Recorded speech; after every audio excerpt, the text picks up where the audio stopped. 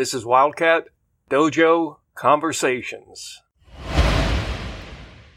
Hi, and welcome to an entire show on breathing. First off, that sounds like it wouldn't even fill 20 minutes, doesn't it? Yes. But I'm Sensei Michelle. And I'm Sensei Jackie. And today we are so lucky to have Dr. Melissa Macy as our guest. Hi. Hi, it's so wonderful to be here. Thank you for the invite. We are so excited, aren't we? We are, and it's always great to see you. But before we get started, let's also share that you're a black belt in Goju Federation Karate. Us, and that's my most proud achievement, really. I'm so pleased to hear that. I have an actual grown-up question for you, Sensei Melissa, and that is, how do you compare your training for your black belt test to your training for your test to become a doctor? It's very interesting. With one, it's more paperwork, testing for the doctor, but not less chi or grit. No, so much perseverance, right? Yes. And everything that I was able to do is because of the lessons I achieved in Goju Federation. I think most people agree who we speak to that one of the things that karate gives you, along with the focus, is the follow-through. That's right. Because you get to that one point in any big project and you're like, no mas. No mas. Don't you? Yes. Don't we call that the last lap syndrome? When you get to that last lap, I don't want to go any further. I really didn't want this, but you really did. And you're always happy that you finished. Or I have always been. Yes, much gratitude for finishing. Okay, we got to get on with it, or we are, as we usually do, going to run out of time. Are you ready? I'm ready. Back in 2013, our friend, Sensei Cindy, did a great presentation at the dojo on breathing. A small percentage of what we're going to talk about today is from our own experiences. A large percentage is thanks to her. We hope to talk with you on air someday, Sensei Cindy. Us. And your handsome husband. Hi, Sensei Lauren. Hi, Sensei. Hope things are going well at your dojo out west. Where are we going to start? Well, can we start with the question, how many times have we mentioned the importance of breathing on this podcast? Oh, good. I love when I get to make up a statistic. It's my favorite thing to do. And you are so good at it. I wonder if it gets on the nerves of the listeners. I hope not, because it's fun. But seriously, I think we have mentioned it at least 7 out of every 10 episodes we've done. At least. Anytime we're looking for a solution to something, I think the first thing we say is, take a deep breath. Take a breath down into your chi line, because that's going to center you for whatever is going to come. Anyway, can we get back to the point? Please do. Breathing and meditation are very connected, and we'll interchange the talking today between both of them. Perfect. One more thanks to Sensei Cindy, and on we will go. Let's begin with the phrase conscious breathing, which is the one she used. Yes. I like that better than mindful breathing because for some reason, when I hear somebody say mindful to me, I feel like they're bullying me a little bit. Now, am I alone in that? No, not at all. The word mindful is a tough one for me. It feels pushy, doesn't it? It does. It feels like the new catchword, and you hear it everywhere. Oh, business, it says mindful, and everything has to be so mindful. And it feels like somebody telling me to wash my hands when I walk out of the restroom. It's like, I'm a grown-up. I'm just saying. Okay, funny. So we're going to talk for a second about consciously breathing, and anybody can start. Okay. If I am consciously breathing this week when I've had congestion in my own personal chest, Okay. well, who else's chest would it be? Wait, that was pretty funny. We don't want to open that door. All right. Anyway, this kind of conscious breathing that I've done has really helped me with those respiratory issues that I've had. Yes, and Sensei Jackie does have seasonal, we call them allergies, but honestly, it's just a reaction to the air we breathe. That's right. And I find conscious breathing so helpful at work throughout the day. With the computer, especially that circular, wait a minute, symbol. And I used to resent it so much. But now it's just a breathing space for me throughout the day. Nice. What a great way to make lemonade out of lemons. Are your computers really slow? Occasionally. Yeah. We have a huge data system pulling in from everywhere and multiple people on it. So although it's not slow, I tend to rush.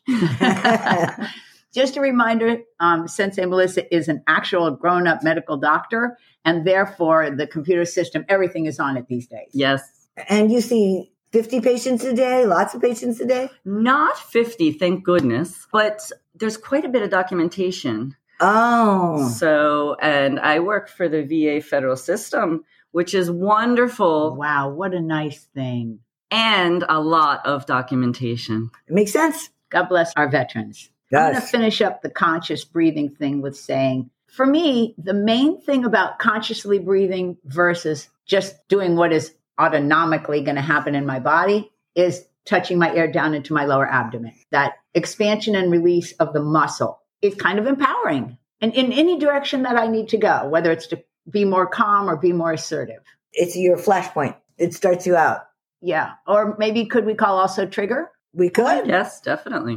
Okay, here's where we're going to head out to. Sensei Cindy introduced us to all kinds of good ideas. We'll get to as many as we can, but let's start with something we're quite familiar with, which is simple meditation.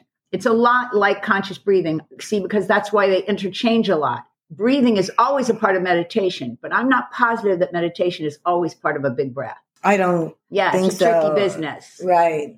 I need 3 to go into a place. 3 breaths. I'm just saying, I need 3 breaths to go into a place where I can focus my head. 1 breath brings me back to the here and now. I think I use the 1 breath to come back to the here and now quite often, especially as a segue between complex mental activity. And that 1 breath is a lifesaver, really. I totally agree, don't you? And it's smart to do it so that we don't have a complete reaction to something that's going on, that we can take our own action after the breath. I think a lot of people skip on meditation because they think, I just don't have the time. Oh, yes, that's so me. And I also want to say that there are so many apps out there, and even all the apps that help you with this are moving towards making shorter meditations more in the 5-minute range than trying to get you to be dedicated to a 20-minute meditation. How's that? And most of us won't even start if we think we have to go X amount of time longer than we can sit still. Correct. I had to start with 1 minute or less. Yes. So it says here on the script that we're supposed to talk about our favorite meditations at this point. Okay. So I'm going to say that one of my favorite meditations is to just forgive myself for distractions. Yes, definitely helpful to give yourself a break once in a blue moon. And probably the only time I actually give myself a break is in that setting where I just forgive, the mind jumps around, and get back to what you were doing, which is a deep breath or a visualization. And my favorite meditation is the rock and the ripple on the water. Oh, that's a pretty one. I love that one. And of course, I've made it my own. I don't know that I know the original. If there was an original. After all, our next sentence in the script is, Sensei Cindy did inform us that this dates back thousands upon thousands of years. Wouldn't that be cool if somebody was, throwing a stone in the water all those years ago and said, this is going to make a great meditation for Jackie in 2023? For me, yeah. we Neanderthals think that Jackie's going to like this one. But as the ripple joins the next ripple and the next one, and the effect that each of us have on one another that is so positive, that is what I like to think of during that meditation. So as long as you're taking the deep breath in and the deep breath out, as long as your belly is exposed by either sitting tall or whatever, then you're in a meditative pose, correct? Correct.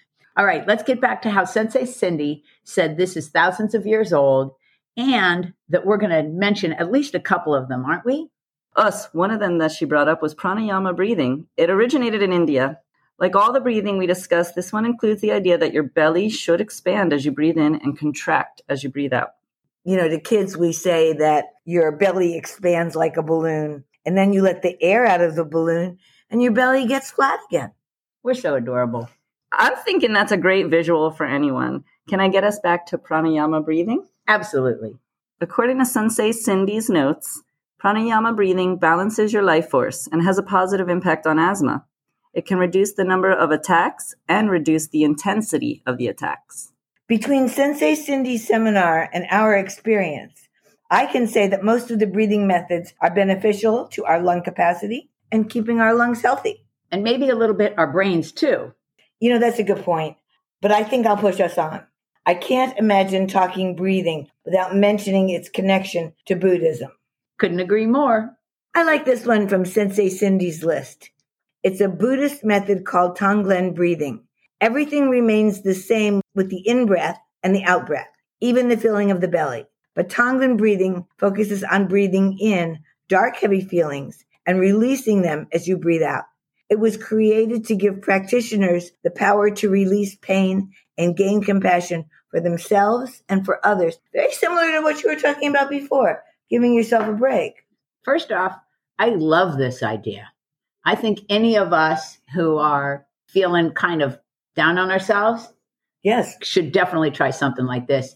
But interestingly, just one time, Master Collegian did a meditation where he said, breathe in and think about all the things that you're sorry for, that you wish you had done differently. And when you breathe out, let them go. I was so interested in the fact that he did that one day, because it's not really something you do in karate class.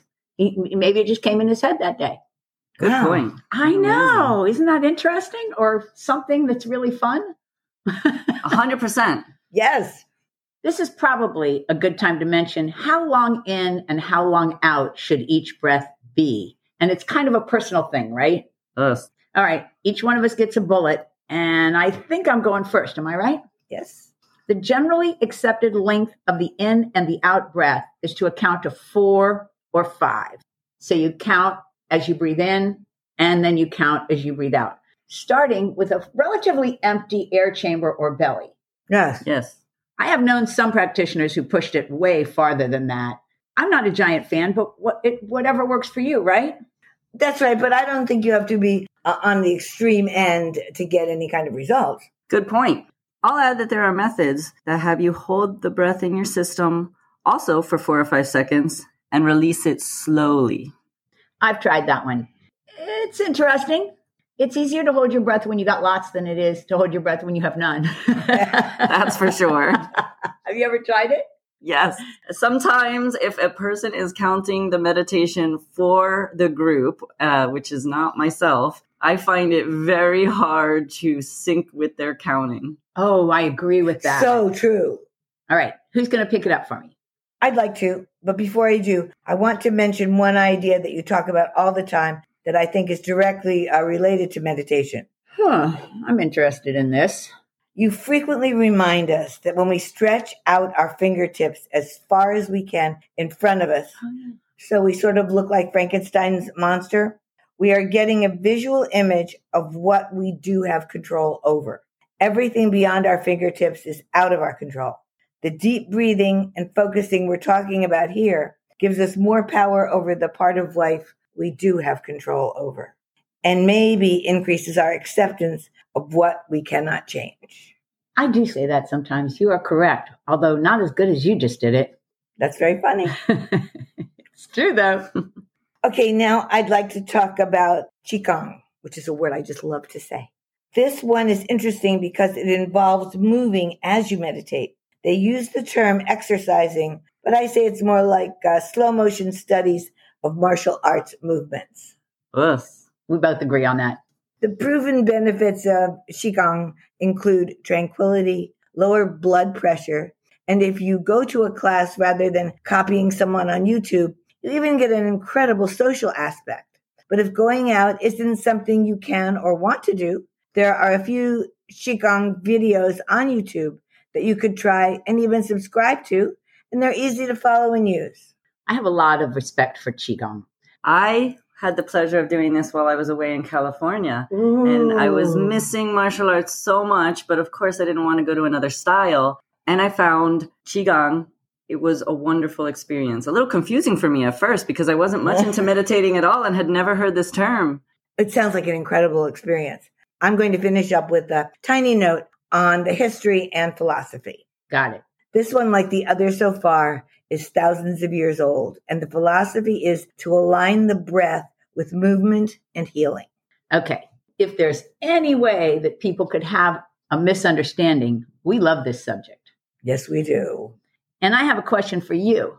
And this time I have to call you Dr. Melissa Macy. Us. Well, we know that our view is that deep breathing and meditation is beneficial. Does the medical field have a viewpoint on this? Definitely. We recognize very heavily the benefits of breathing, of course, in asthma and recovery from the hospital after surgery. They don't call it meditation, but often they hand out a device to help people breathe deeply. And certainly in the field of mental health, we are really expanding talking about this. And so the thing is, in order to have the benefits be helpful, I like that word. you actually have to do it. Yes, that's true. There lies the problem. Yes. So how do you personally remember to make the time to do this on what kind of regular basis? Oh, it's a tough one. I mean, I've picked up the computer trick, and that's a main way to sneak it in, but I have not snuck in a 3-minute meditation per day. So by the computer trick, you mean the one where the circle's going around and you're like, okay, I'm going to actually use this time. Yes. That is a good idea. I think it's a great idea. I have to make a note, and every X day I have to do it. So I have to see the note, because otherwise my morning rushes and I go flying by without doing it. And I think that's everybody. That is exactly what happens. Yes. And I put mine at the end of my exercise routine, my personal exercise routine. But we are all three lucky because we all three spend time in a dojo. And very rarely does a class end without deep breathing exercises.